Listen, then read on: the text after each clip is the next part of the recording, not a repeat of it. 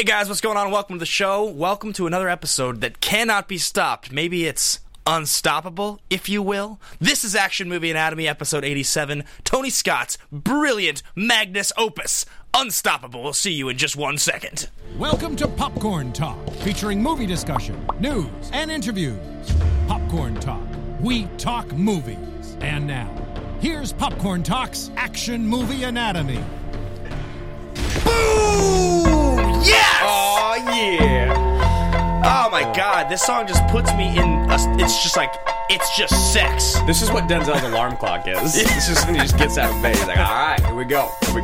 It's gotta be. Yeah, it definitely It's gotta be. Then it turns off, and he's like, all right. Then he turns on the shower and it starts playing again. he's got it rigged to every appliance and switch in his house. He puts toaster and starts playing again. Yeah. Damn it, I hate that song. Yes, dude, it's the last one. Oh, it's such a bittersweet moment. It really is.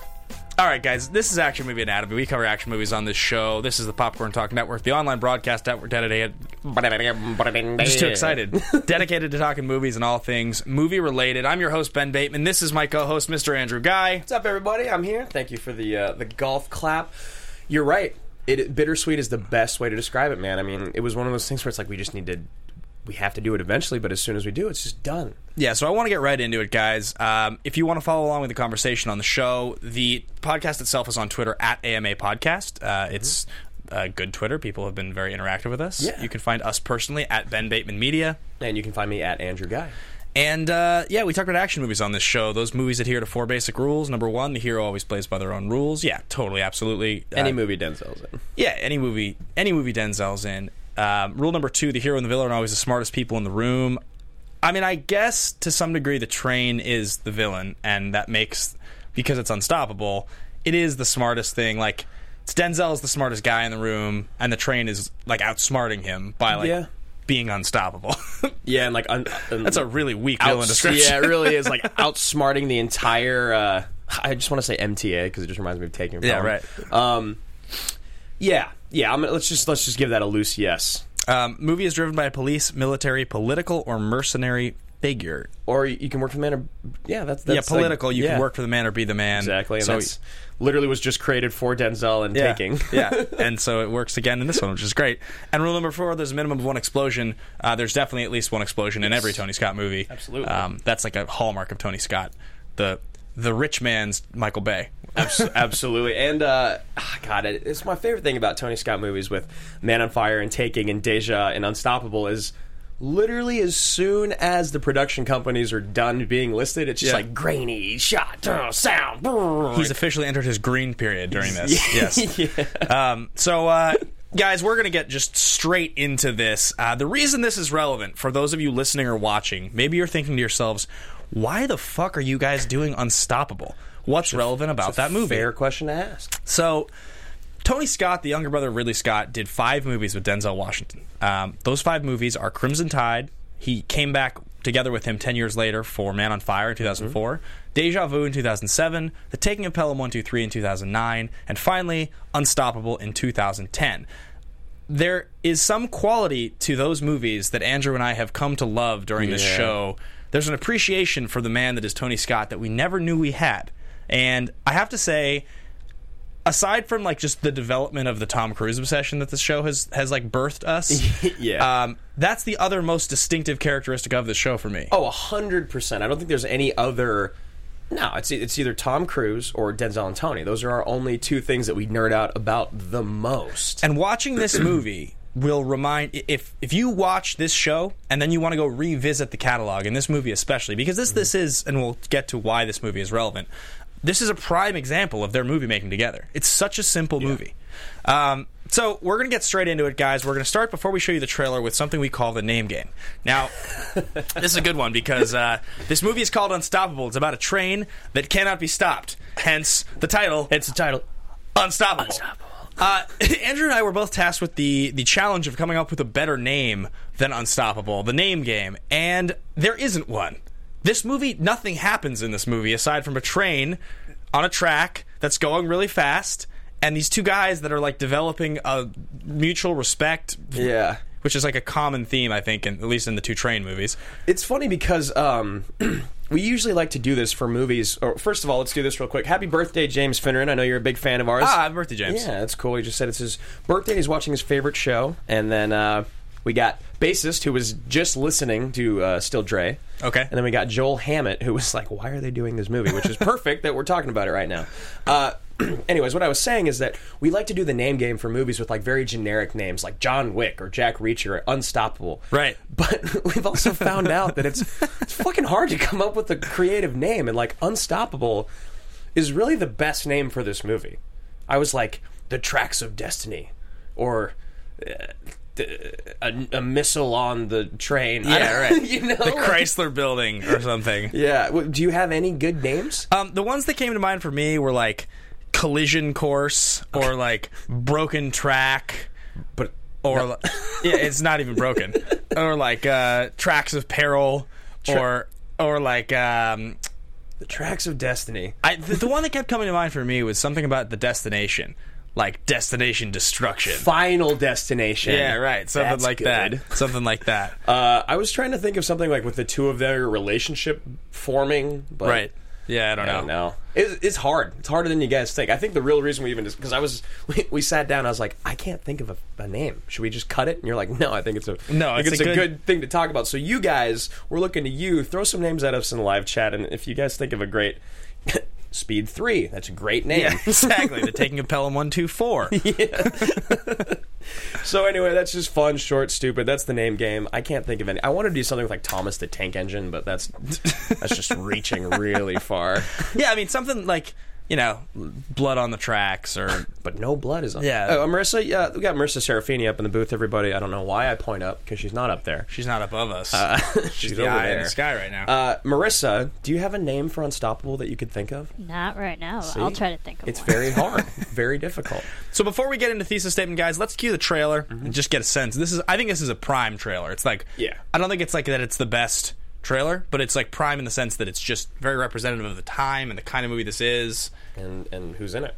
Yeah, big time. All right. All right then. Okay. Okay. I'm Will Coulson. We're working together today. Train 1206. Is there a problem? I just don't like working at a damn daycare center. I don't like working at a retirement home, so. All right. All right.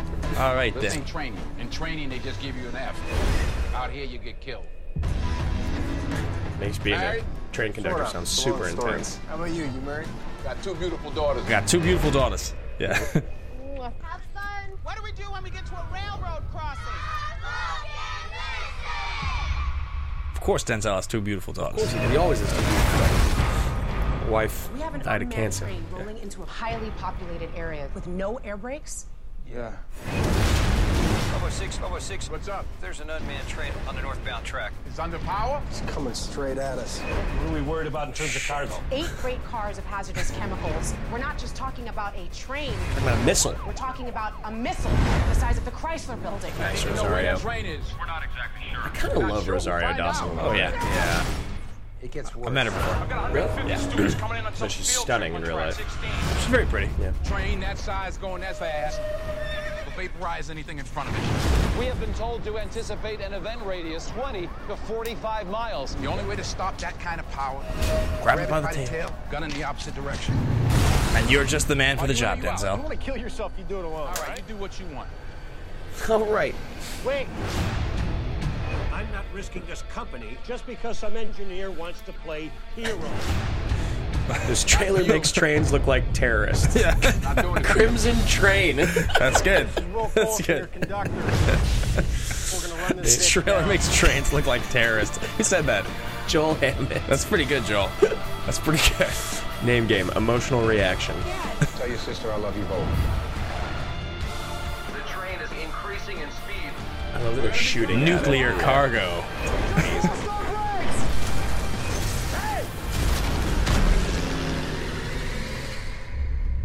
Unstoppable. Close your eyes if you want. You got a real knack for inspiring confidence, you know that? Unbelievable. Oh, my Oh, God. man. I'm so sad he's gone. I'm just so fucking sad he's gone. Me too. I wonder how many more amazing Tony Scott Denzel movies with Rosario Dawson showing up there would have been. And Kevin Dunn or his clone. Yeah. Michael Rispoli, who's Yep. yeah, He right, loves yeah. Michael Rispoli. Yeah. I'm just bummed about it. I was just going to keep saying the same thing over and over. I don't need to do that. Yep.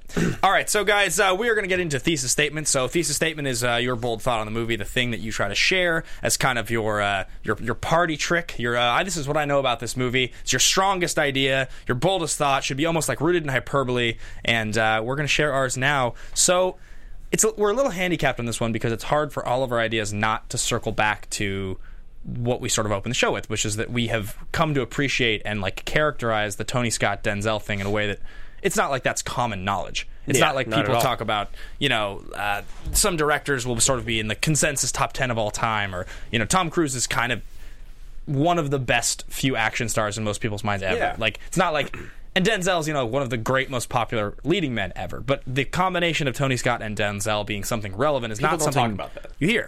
Yesterday, on my way to rehearsrsal, I was sitting in the car with my teammates, and we were talking. I was just thinking about the show because I just finished watching Unstoppable. Yeah. And so I've been like, hey, Jack, have you seen Unstoppable? He's like, that's a train one, right? I was like, yeah, what do you think about it? And we kind of talked a little bit and with the driver, and I was like, the reason that we're doing it on the show is because Ben and I, we love the collaboration of Tony Scott and Denzel. And he's like, really? And I went on this, 15-minute tangent about all the movies they'd been in, and... I kid you not. I say all this, and Jack's like, wow, that's a really good point. And the driver just cuts him off and goes, holy fuck, you know your movies. Yeah. He just turns and looks at me like this wide-eyed. I was like, yeah, man. And he's like, I need to go watch all of those movies. Yeah. It's like, start with Man on Fire. It's my favorite. Yeah. I think... I don't know. You like Crimson? We've ranked them before. I think we ranked them on the Deja Vu episode. I actually have my moments when I love each one of them the most. They're all great for such different reasons. And Taking a Pelham, as much as I don't like that movie for the show, and as much as I kind of shit on it, have made a career of making fun of it. There's a couple of moments in that film that are so great that are better than almost any. Yeah, the moments in that film are just as good as any moment in any of the other Denzel Tony Scott films. Yeah. I think there's a moment and a thing about each movie that makes me want to watch them again. Mm-hmm. They always kind of come back around for me, and now sort of noticing all the things that he does, I feel that way more and more. So my thesis statement is going to be this: Unstoppable is the simplest, cleanest, and ultimately least necessary but most representative movie Tony Scott made with Denzel. Fitting that it's the last movie that they made together. Yeah. And when I say that, what I mean is, if you think about the 5 movies they made, this one has the least happening. It's the least going on. It's literally point A to point B. There's not even a villain. The villain's a train. Yeah. It's basically just all the hallmarks. It's Denzel at his most movie star-ish, just living in it, being a movie star. Even Chris Pine is kind of could be anybody. He's fine. He's totally good in this. I think he does a good job. There's so little pretense with this movie. All of the other characters, these sort of caricatures of bureaucratic fill-ins. The yard operator. Kevin Dunn playing this Galvin, who's this totally irrelevant villain. None of them matter. They're there to basically punctuate and further the plot for just Denzel. Yeah, absolutely. Because if Kevin Dunn was not in the film, there would still be a runaway train that needed to be stopped. And it wouldn't be Kevin Dunn, it would be Michael Rispoli, or it would be John Turturro, or it would be... just someone that thinks that what you're doing is dumb. There's always that guy that just kind of shits on what you're doing, and he's smarter. So I have a couple thesis statements. I have my original one that I've been saying for a year and a half, and that's that you cannot have a great action movie without a great villain. Yep. And I think this is a good action movie. I think it's fun. I like it. It is not a great action movie, and I think most people can agree with that. But what I did want to say is that what's the great... my other thesis I was kind of thinking about is that is there a better actor-director combo out there? There's Leo and Scorsese is famous. That's a big one. And De Niro and Scorsese. And De Niro and Scorsese. So those are the two big ones. And then what other who does Cameron have? It was Hamilton for a minute. Yeah, I mean, or Sigourney. Bill Paxton. Right? He shows up in all of the movies. I mean, if you're looking for leading man combos, I mean, yeah, or you could. Fuqua has used Denzel twice now. Yeah, 3 times, right? What's the, or just 2? What's the middle one? Because I know there's Mag 7 and Training Day. And Equalizer. Right, yeah. right. Yeah, I mean, I don't know. That's a hard one. I think tough. when you're trying to come up with like the leading man combo, I think that's a little harder to come up with. I think it's easy to say, PT used PSH, Philip Seymour Hoffman, in a pretty remarkable way. What, three times? No, 4 times. He's got a small role in Sydney. Then he's obviously great in Boogie Nights. Yeah. He's got a great role in Magnolia. He's not in. No, he's got a great role in Punch Drunk Love. Oh, he's got a great role. He's great in The Master. Yeah, he's very good in The Master. So I mean, he definitely used him a lot. That is a very good. PT and PSH might be better because I like both of them more. But I agree with you. I mean, in terms of like a guy that could sort of get what he wanted in the right way out of a movie star. Yeah, that's a thing. That's a thing that's hard to do. And we're gonna talk about the moments here in a second, but. So there's a writer online named Jesse, and he wrote an article for the AV Club. You can find Jesse at Rock Marooned, and it's this great article talking about Tony Scott and Denzel. And he writes articles about directors that have worked with actors 3 times or more. Okay. So if there's a collaboration 3 times, he'll write an article. And so this one was about Scott and Denzel. And I thought it was really interesting. What he kind of said was that since Training Day, since the Oscar, Denzel's kind of made all these movies. He's attempted to get Oscars. He's gotten a couple nominations in there. But that ultimately, the best moments in that time have come from movies that either were Tony Scott Denzel movies or felt like they should have been Tony Scott Denzel movies. Which is like, what, the Fuquas and the Qs? He basically suggests The Equalizer just should have been a Tony Scott movie. Absolutely should be. Magnificent Seven really could have and should have just been a Tony Scott movie. It would have been so crazy to see him do a Western. Yeah, but so the quote that I pulled from his article here is, one major difference between Scott and other directors who have worked repeatedly with Washington, including Spike Lee, Antoine Fuqua, and Ed Zwick, is that Washington never won or was nominated for an Oscar in any Tony Scott movies. Their work together is unabashed, unembarrassed, if occasionally self-serious pulp with no real pretense of actorly grandeur. And that's so fucking true. That's the best part about these movies.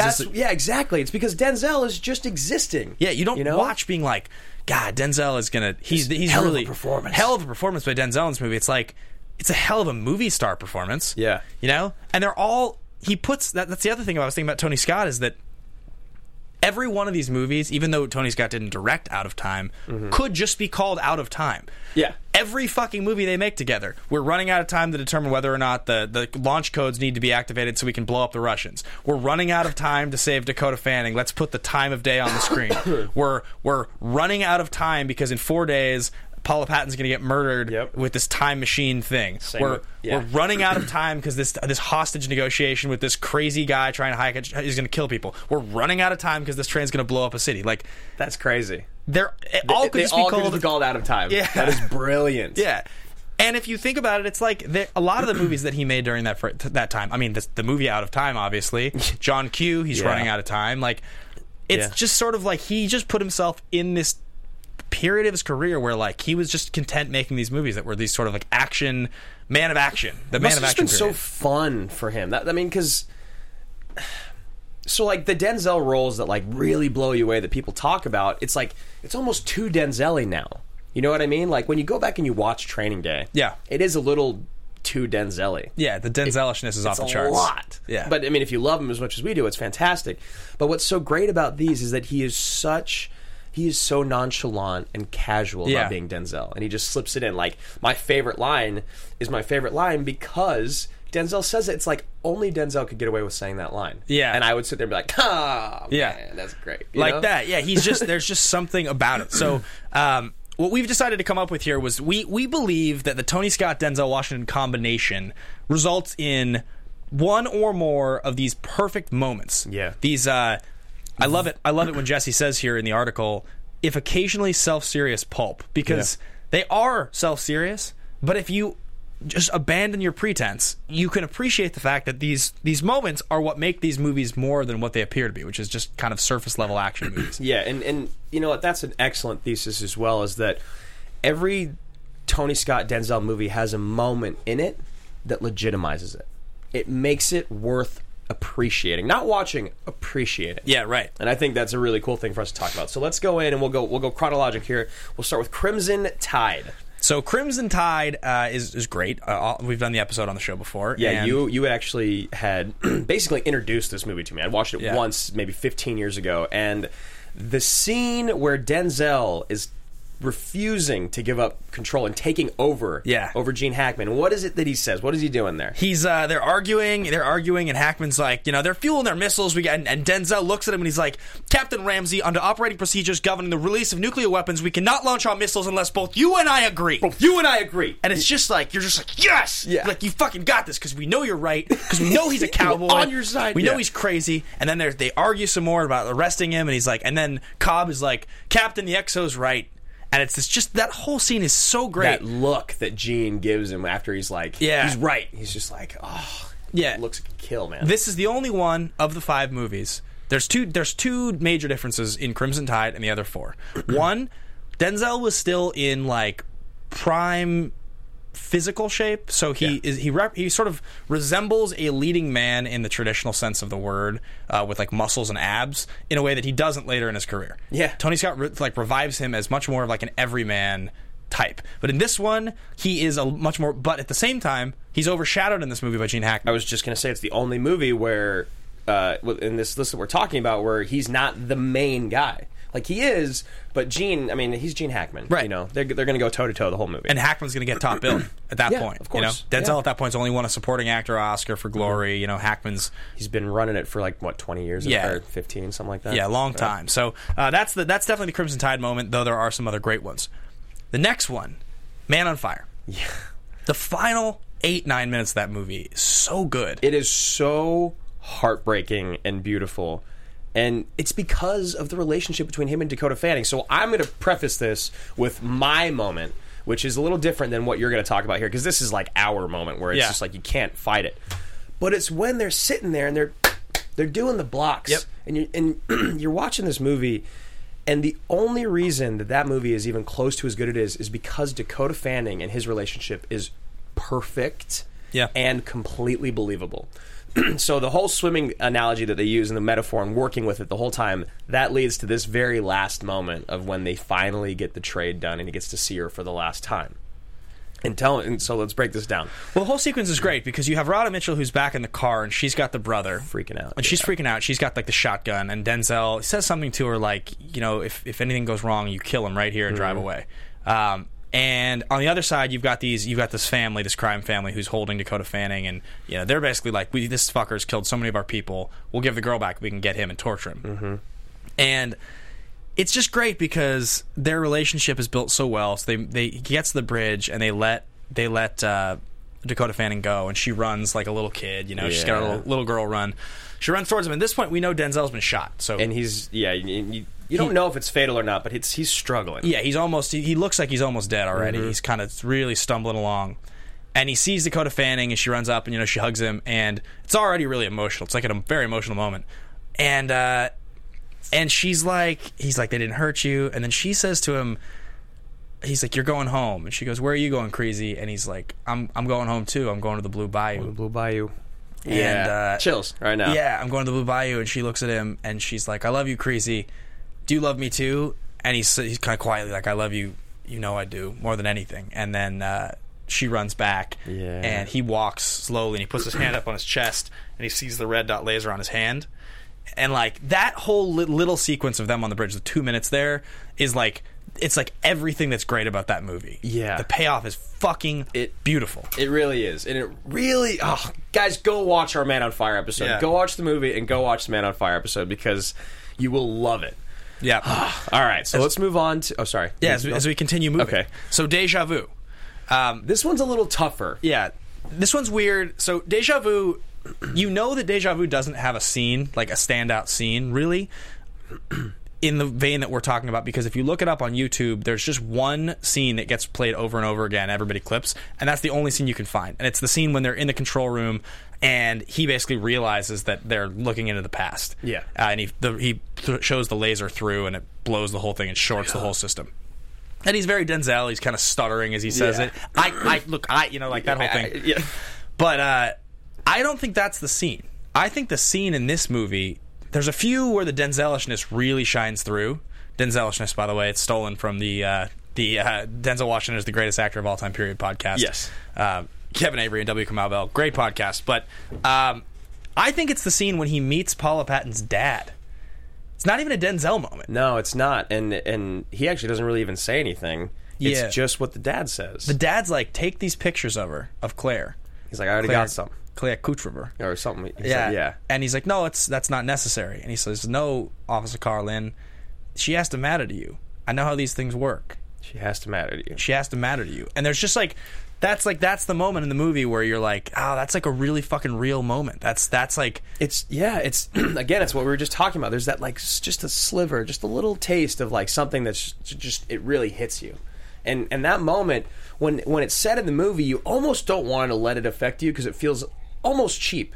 But then you realize you're like, no, man, that's a dad being like, no, this is my daughter. Yeah. Not just another person you're looking for. Totally. And then there's also the moments of Denzel falling in love with Paula Patton through the screen, which is also, it's just so hard to kind of like put into one scene. Yeah, agreed. You know? I mean, those scenes would be the scenes we're really talking about. Mm-hmm. But yeah, those are definitely the moments. But I think that one represents kind of what we're talking about. The feeling. The next one is in the Taking of Pelham 1, 2, 3, and this is the one we've talked about the absolute most on the show. So first, I got to do the other one because we're not going to talk about that because, however, it is so good. Yeah.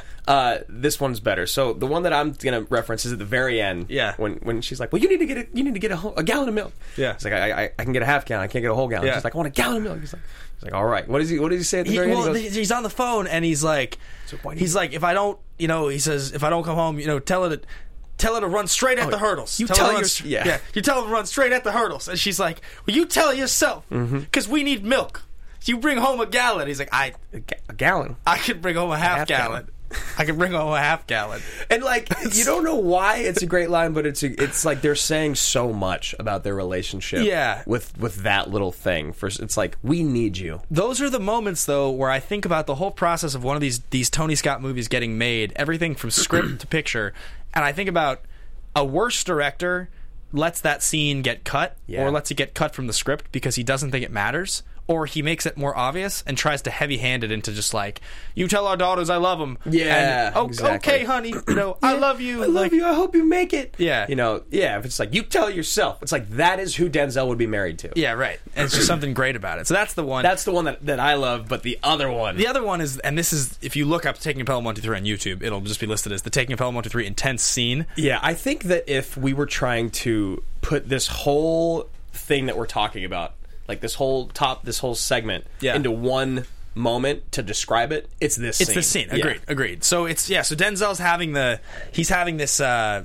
this argument with John Travolta, who plays Ryder. And Travolta has now figured out that Denzel was part of this whole scandal where he lost his job and was demoted.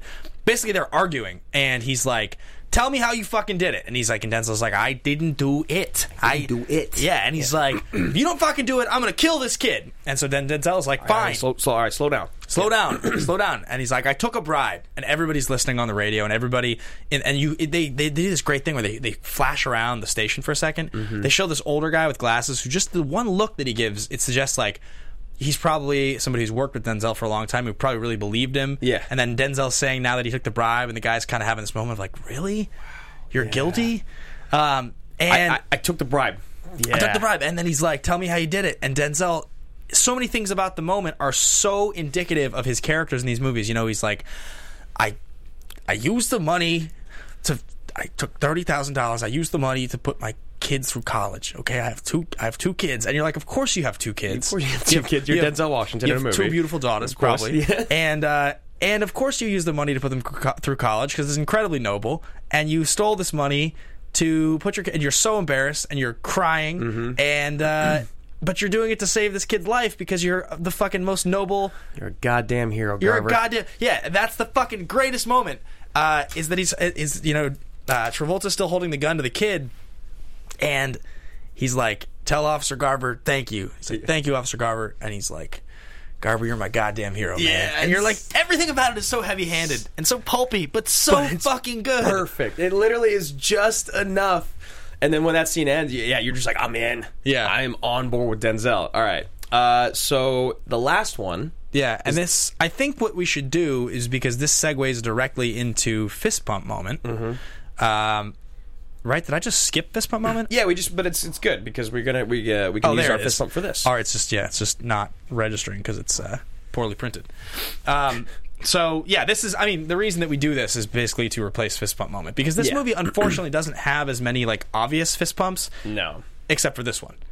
And this is the moment in the movie. This is the moment in the movie. It's the perfect moment. It's the Tony Scott Denzel moment. It's another fucking phone call. It's another phone call where you find out that this guy is being way more noble than he needs to be. He's like, what is his name in this movie? I just totally blanked it. Galvin or Garvin? No, Galvin.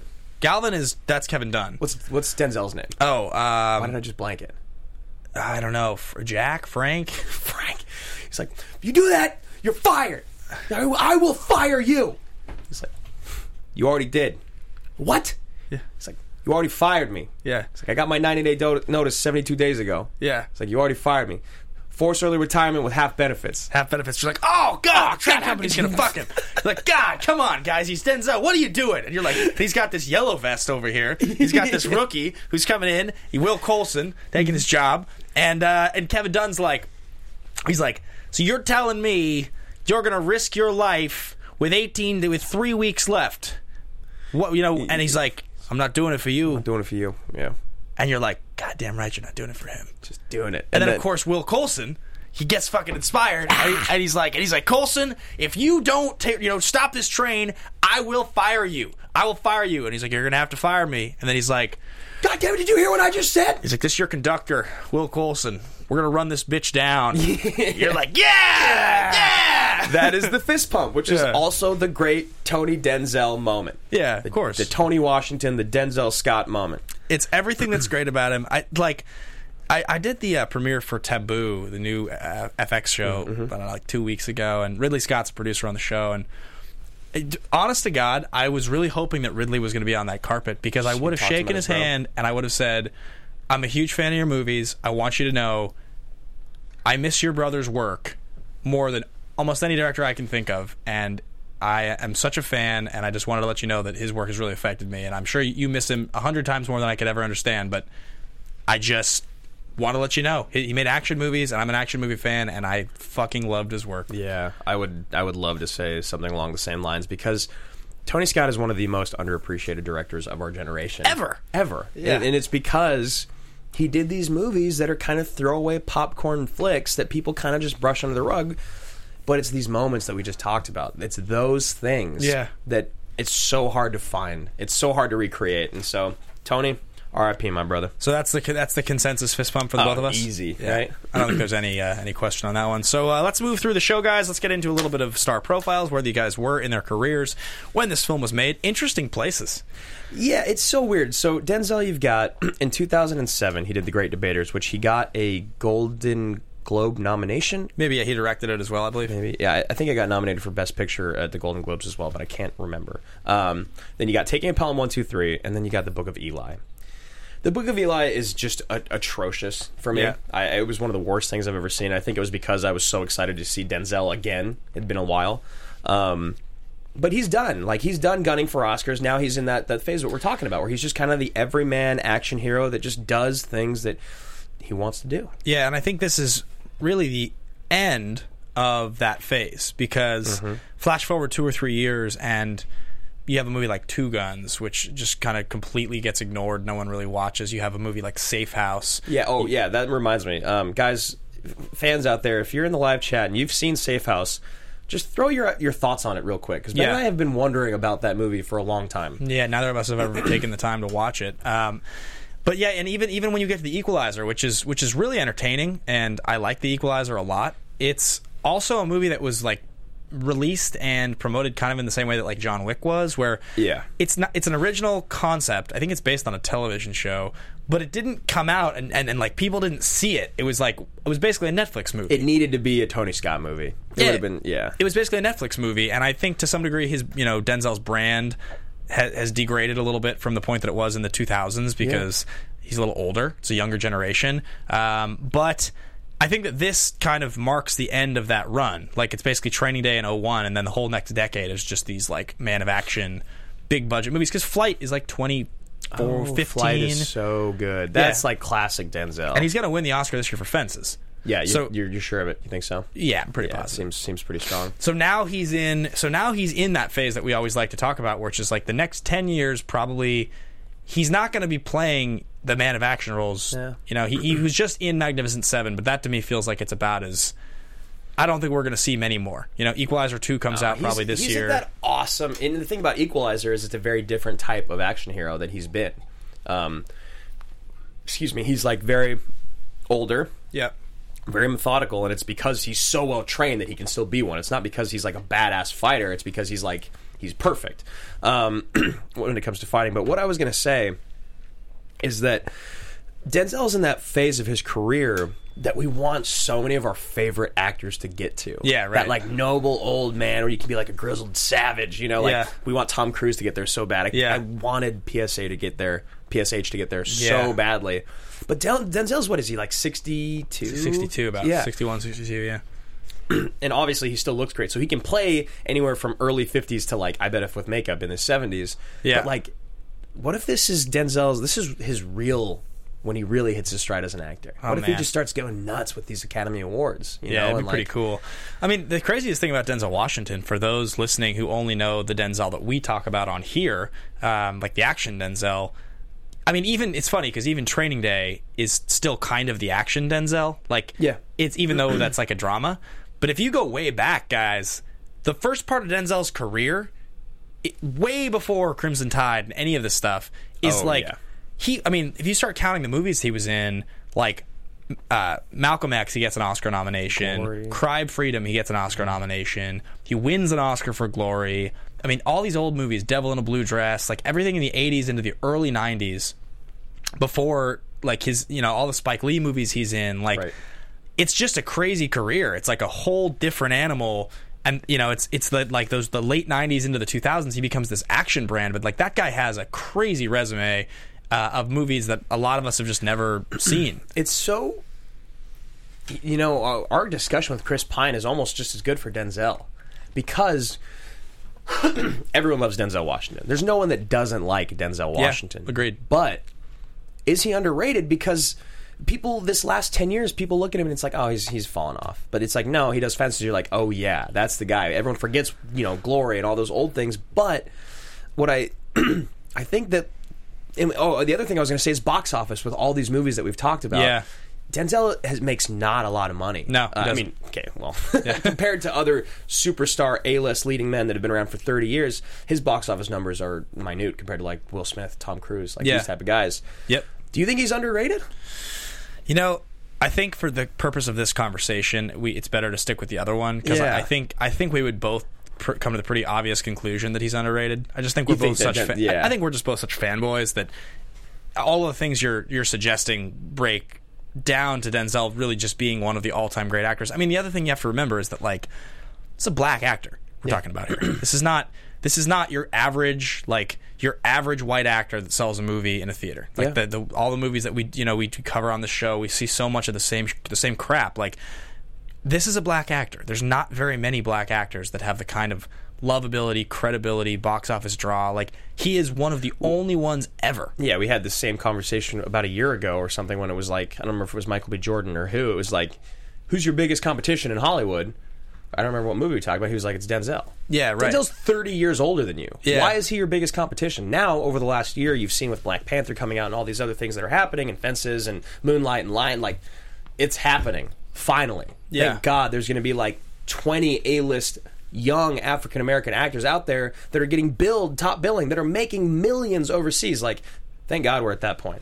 Yeah, it's definitely going in the right direction, but at least in the movie world. At least in the movie world. So moving on to Chris Pine, this is, I mean, the dude gets Star Trek in 2009. He gets Carriers in 2009, and then he does a movie called Small Town Saturday Night in 2010, which is like some stupid small rom action something? I don't know. I mean, what's weird about this is that Chris Pine had been, I think, in the Princess Diaries. Is that what it was? Yeah.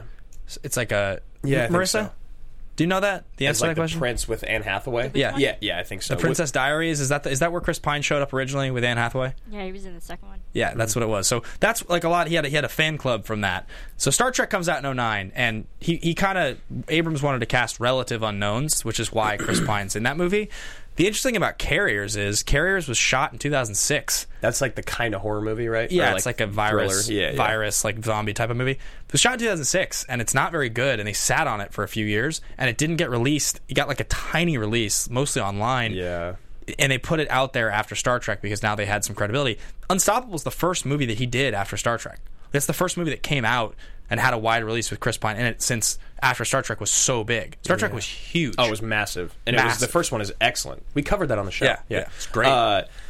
Really quickly, because we did ask, a lot of people were saying Safe House was fine. You know, it's good. It's where Denzel's a bad guy. Some people really, really love Two Guns, though, saying it's super badass. But actually, you know what? No, it's going back and forth. A lot of people like Safe House, so maybe it's something you and I need to watch, and then we can come back and do on the show. And also watch Two Guns because we love Wahlberg and Denzel. Yeah. And if it's like any good, we'll just do it on the show just to do it. Makes you believe anything he says he does. Denzel is an actor who makes you believe anything he says he does. I completely agree. Yeah. Oh, Joel. Joel does not like Denzel. Sorry, you can kick me out of here. I mean, Joel, we love you. He said right here, Grizzled Cruise will be awesome. I know you're on the same page as us. I just can't believe you don't like Denzel. That's crazy, man. I think you might be the only person I've ever met that doesn't like Denzel Washington. He's like the consensus most loved. He's like the most loved. Yeah. Yeah. Okay. He's Black Paul Newman. That's right. To each their own. Yeah, your own opinion. So with Chris Pine in 2009 in Star Trek, yeah, we love that. We thought he was perfect as Captain Kirk, right? Yeah, he's phenomenal. He's so good. James Tiberius Kirk. Yeah. So the question becomes with Chris Pine. At this point in his career, we have Chris Pine in a major role in Wonder Woman coming up this year. Yeah. He's been in 3 Star Trek movies, a few movies along the way, like This Means War, which Roxy Stryer loves to death. You know, my buddy Tom, he's like the biggest Tom Hardy fan with me, loves that movie. This Means War? Yeah. It comes up. I've still never seen it. Roxy's always like, you have to see that movie. It's great. All right. I don't believe you. Maybe one day. So Chris Pine. Is he overrated, underrated, or properly rated? Yeah. And guys in the live chat, feel free to tweet at us at AMA Podcast. Put it in the live chat. Let us know what you think. Is he over, under, properly? And give us a few words of why you believe that. Where are you at? Jeez, I feel like at this point it's Chris Pine is underrated. I think he's underrated. Do you think he should be getting more work? I think that a couple things. Different type of work? I think a couple things happened with Chris Pine. So the biggest movie that he just is in right now is that he has a starring role in Hell or High Water, which just got nominated for Best Picture. Yes. And I keep hearing from everyone how great that movie is. Phenomenal. Yeah. Really, really, really good movie. So I think a little bit Chris Pine had the thing happen to him where he kind of came out of nowhere as like a leading man heartthrob, and he was in Star Trek, and I think because of the nature of Star Trek and how approachable that movie was, and so many kids saw that movie, his brand went in kind of a weird direction. To try to appease a younger audience, you think? I just think that his brand went in a weird direction. I think like a movie like Unstoppable is just generic enough to throw the guy in, you know, and this movie had been in development since 2004, so I think the studio was just like, he was just in Star Trek, it was big, let's just film this, let's just get it made, and we'll put Chris Pine alongside Denzel. That's great. He's a great, you know, leading man to be, you know, a little bit less prominent than Denzel in this movie. And I think after that, the next few years of his career was really just Star Trek stuff. Yeah. Like he has a couple things here and there, like we said, but This Means War, but a lot of what he did was pretty irrelevant or small compared to the Star Trek releases. Now, finally, when things started to slow down and the third Star Trek movie was, you know, like not exciting anymore. It's not like it wasn't like the first one or the second one. The sequel was a big deal. Yeah. The third one's kind of like, we're making another Star Trek movie, and you like this Star Trek crew, so go see it. So I think this last year, you know, he was in Finest Hours, which is another, like, that was a big, you know, Casey Affleck and Ben Foster. It's like the I totally forgot he was in that movie. Yeah. So he's got these like sort of a little bit more dramatic art house movies like Hell or High Water coming out, and I think the world isn't seeing him for who he is yet. Yeah, because, I mean, like you said, a lot of those really good-looking young guys that get put in a huge role, they just get pigeonholed into that, and it kills some of their careers, and other people thrive off of it, and I think Chris is one of them. I think he's a really good actor, and I think the world's going to see more of that soon. Exactly. I couldn't agree more. I think that he... It's really tough, man. It's hard to say that the guy that was just in Hell or High Water and the guy that's the lead in Star Trek movies and that has this amazing career ahead of him is underrated. He's in the new Wonder movie, so I think I have to say he's properly rated. Okay. The reason I say that is because he is getting chances to do indie art house films, and he is being recognized for them whilst hopping on the biggest train there is, which or bandwagon or whatever you want to call it, which is the Marvel movies, and then DC, Wonder Woman, or DC. I'm sorry, I don't know why I said Marvel. The comic book movies is what I was trying to say. The comic book universe.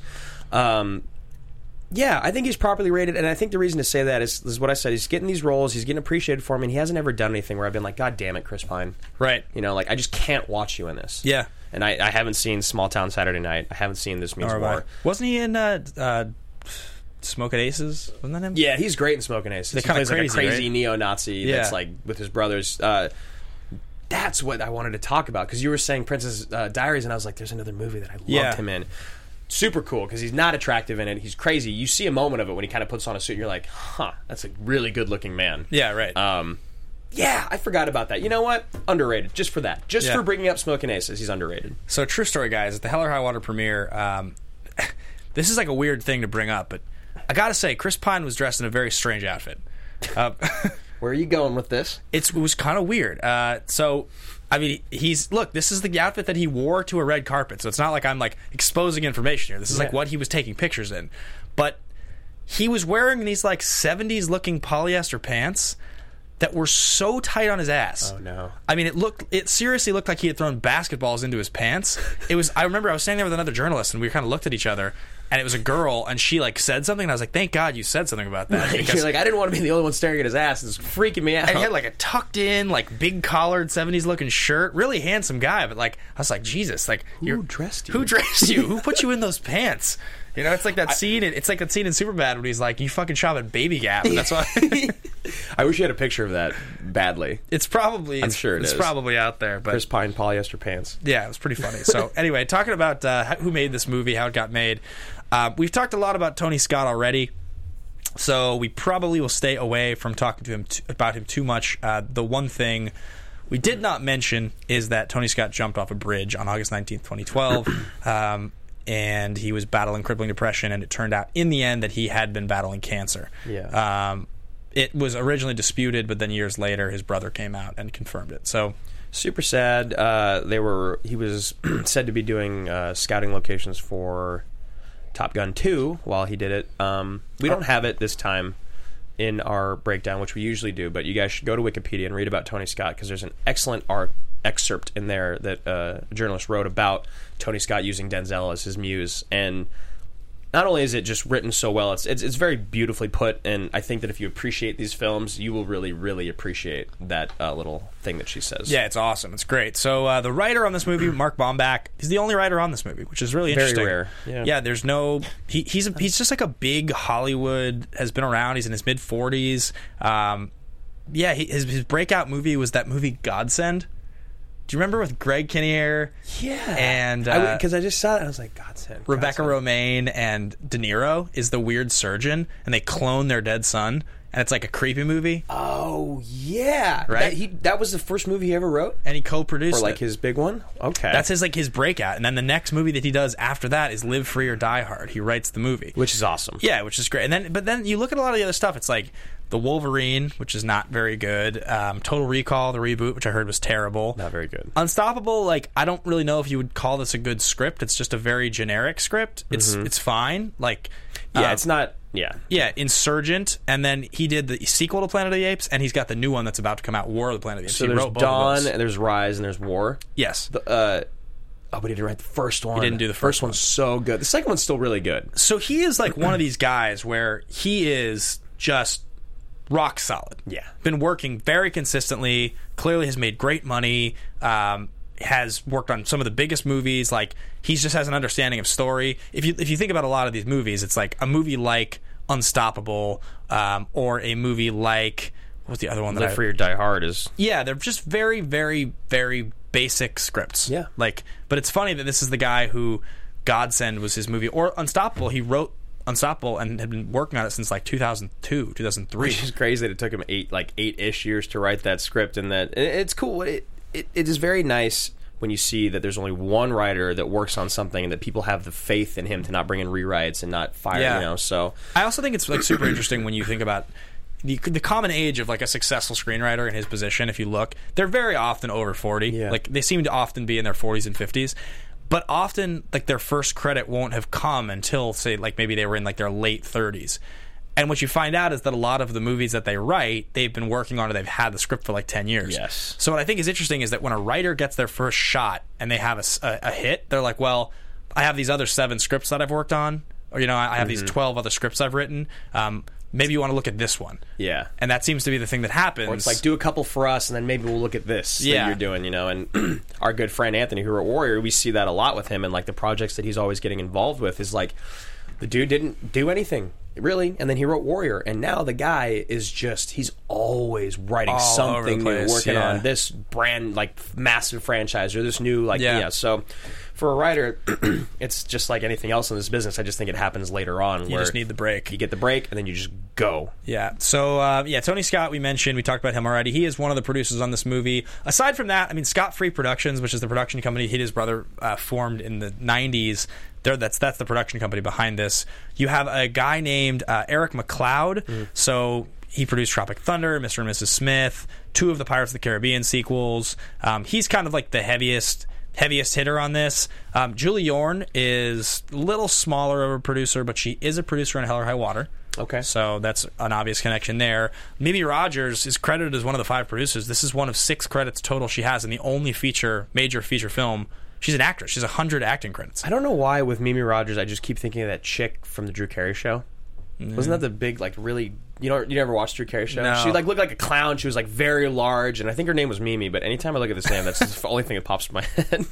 Don't know why. And then last but not least, you have Alex Young, who's just slightly smaller, 6 or 10 credits. Like, not a crazy spread of producers on this. You basically had Eric McLeod and then Scott Free Productions, Julie Yorn a little bit. Yeah, I mean, with movies like this, when they don't cost a whole lot of money and they're not expected to win Academy Awards or, become a massive blockbuster success, you find these, like, large teams of newer producers with, like, a couple heavy hitters. Yeah, you get a couple heavy hitters, exactly. So there was with the budget, if you want to jump in on this stuff. So with the budget, like I was saying, it was not too crazy. It's $100 million. It makes sense. Opened November 12th in 2010. It grossed $81 million domestic and 86 worldwide for a grand total of $167 million. So not great. No. And at opening weekend, it was at number 2 at $22 million behind Mega Man in its second week at $29 million. So no one was really that excited about Unstoppable coming out. Yeah, the Megamind was the movie with Will Ferrell and Brad Pitt, right? Yeah. It was like the animated movie. Yeah, which I also think wasn't very good, right? Yeah, it just kind of came and went. Flops. Yeah, kind of came and went. Yeah, there was discrepancies with the budgeting on this movie. The original budget was a little closer to 110. They were trying to bring it down to 100, and even Tony Scott wanted to get it down to closer to 90. The studio asked Denzel to take a $4 million discount on his $20 million demand, and Scott to take a $3 million discount on his $9 million. And I think Denzel dropped out of the project at that point. Oh, really? He was like, this is disorganized. I'm not going to do it. And then Tony Scott came back to him within 2 weeks and pitched him on a new idea, and they went ahead and made the movie. Tony can make it happen. Now, this is where I am just blown away. Yeah. So this movie was nominated for Academy Award in editing, film editing, but it has a 6.8 on IMDb, and then, respectively, all top and audience critics on Rotten Tomatoes, all critics give it an 87. Top critics give it a 90. It's so bizarre. And the audience gives it a 72. Every single one of those numbers is too high. Yeah. And 90 is incredible to me. Yeah. It seems like a mistake. It does. I can't really believe top critics would give this movie 90%. I mean, there's nothing... I mean, it's clean, like you said. That's what I said. It's the simplest of all the movies. If Deja Vu succeeds in some ways, it totally fails in other ways, in the sense that the second half is so preposterous and ridiculous. Like trying to tell a linear story in that movie as well, whereas this is... Yeah. People criticize his movies in sometimes for taking themselves too seriously and being overlong. Man on Fire gets criticized for its violence. Mm-hmm. Taking Pelham 123 gets criticized for over-dramatizing and just taking away from, remaking a much better original. Crimson Tide gets criticized for being kind of like too of its time, sort of too much of a Bruckheimer action movie. Right. This movie is just like simple and good, and the relationships between those two characters, they have a good, solid relationship. Everything is just right. It's like only an hour and 38 minutes, I think. Yeah. No, it is very, it is clean. And I was like, when they're starting to get up to the train and all that, and I was wondering how much time was left. And there was 20 minutes, and I was like, okay, this is perfect. This is exactly how long this movie needs to be. If it's any longer, it's self-indulgent. I still disagree. I still disagree, though. That's just crazy to me. But, hey, I'm down. Just all the more reason to love Denzel and Tony. Exactly. So let's move on to the next section of the show, guys. This is going to be favorite line. Yes. This is pretty simple. It's another one of those ones where favorite line and fist pump are so closely related on this movie for me. But there are some other really good lines in this movie. So mine is the one that I was mentioning earlier, where it was like, only Denzel could say that. And he's like, now we're going to come from behind, I'm going reverse. And the guy's like, what? He's like, yeah, long hood, lean back. You're like, did you say long hood, lean back to Kevin Dunn as a reason for why you're going to disobey his orders to take this train? Okay. Yeah. Okay, Denzel. Okay. All right. Long hood, lean back. I love that line. I had to rewind it because it just made me laugh so hard. It's great. Yeah, I think I like that first interaction about their families when they're in the train, and he's like, you have any kids? He's like, yeah, I got 2 beautiful daughters. And he's like, they're working to put their way through college. And he's like, where do they work? Hooters. And they start laughing. He's like, you're blushing. And he's like, it's okay, I've heard it before. Yep. Yeah, that was like one of the small interactions where you're like, on paper, that would just seem simple and funny and doable, and like, and it is, and it made me smile I've seen this movie like 6 times, and watching it again, it's like that moment makes you laugh, not because it's like slapstick, but just because like, in the real life guy, because this is based on a true story. It actually is a real thing that happened. They embellished a little bit, but obviously the guy who Denzel is playing had 2 daughters. And they worked at Hooters. Yeah, and it's the type of thing where if you said that, the guy that you just met would laugh. Yeah. If you're like, I got 2 daughters and they work at Hooters, how do you not as the guy be like... Yeah. His 2 daughters are gorgeous, by the way. They are very pretty. Yeah. And they are cheering like they're watching a game. Yeah. For a lot of it, and then they get really sad when they see their dad. So I had a little hard time with that part. They're very, very pretty. I like that one a lot. I also like... I can't think what his name is in the movie, Denzel, for some reason. I'm like blanking on it. I can't either. And my phone died. Yeah, it's like... Can you tell me where to find Frank something? I want to say Frank, yeah. Yeah, I think it's Frank. Garver. No, Garver. But Frank Carlin. No. But I like when Chris Pine first walks up and he's like, can you tell me where to find Frank, whatever? And the guy's like, over there. And he's like, good luck. And you're like, you're like, oh, he must be a handful because he's Denzel. Even though, like, he's not. Like, why would he say that? Because it's not... Denzel is not a dick in this movie. No, not at all. He's like, very good at his job. He's really reasonable. Yeah, it's really... incredibly easy to work with. Really honest and nice and, like, supportive and, like... And, like, in the very beginning, when they start to, like, go back and forth, he's like, all right. He's the first one to stop it. Yeah. Yeah, it doesn't make any sense. Yeah, it doesn't make any sense. I do really like what you just said, though, about... that interaction between them, and then like on paper seeing that in the script and just being kind of boring and looked over.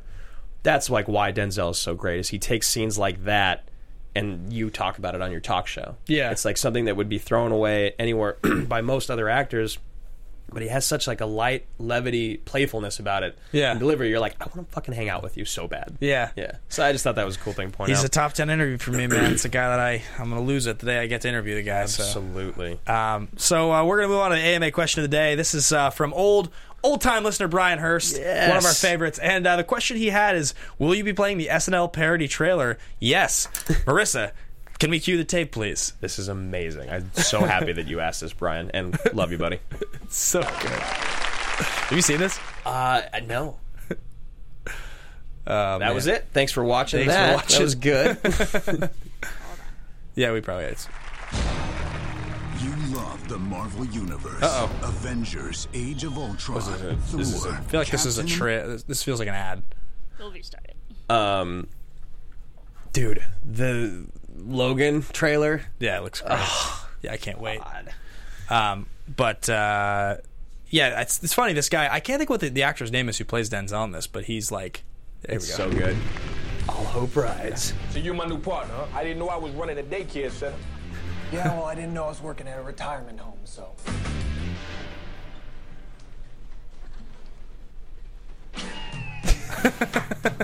All right. That guy's great. A one-man train with 8 freight cars of hazardous chemicals with no air brakes. It's not a train. It's a missile the size of the Chrysler Building. Let's do this, rookie. Don't call me rookie, old man. I know trains. Where'd you learn trains, huh? Thomas the Tank Engine? Yeah, where did you learn trains, old man? From inventing them?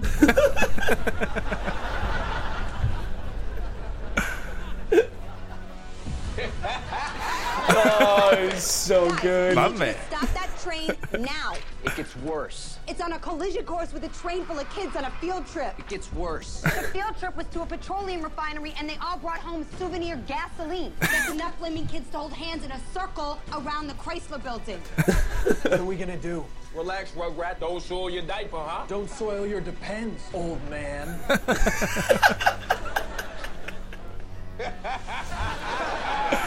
All right. You see, he's insulting me, and I'm allowing it. Guys, what's the status? It seems we're coming to a begrudging respect for each other. When we met, we begrudging respect for each other. But now it appears we have more in common than we thought. Now, what did you want to say? A nursing home shuttle bus got stuck on the track. There's got to be a way to stop it. We're trying to figure that out, but we're going through 100 years of files. It's like trying to find a needle in the Chrysler Building. You're too young. You're too old. I love this guy. Okay. Here's the worst news yet. There was a train on top of the runaway train that's like a Chrysler Building on top of a Chrysler Building. Chugga, chugga, choo, choo. Boom. Good news. We were able to get the runaway on the emergency track. Where does that go? 42nd and Lexington in New York. That's a Chrysler Building. His Denzel is amazing. It's really good. It's so good. Yeah. All right then. All right. Okay. I love this guy. My man. That's so good. Oh, thanks, that's Hurst. wonderful. Yeah, thanks, Hurst. That was great for bringing that up. All right, so we will not be ranking or recasting. So, which of the 3 action movie categories does this movie fit into? That's a good one. Yeah, it's actually a legitimate conversation. There's 3 action movie categories, guys. There's totally ridiculous, totally legitimate, ridiculously legitimate. Totally legitimate are movies like The Fugitive and Terminator 2. Yeah, they hold together with a lot of drama. They don't really make you laugh unintentionally at any point. Totally ridiculous are movies like Con Air, Face Off, really kind of silly movies that you laugh the whole time, but they're great. We still love them. They're just a little sillier.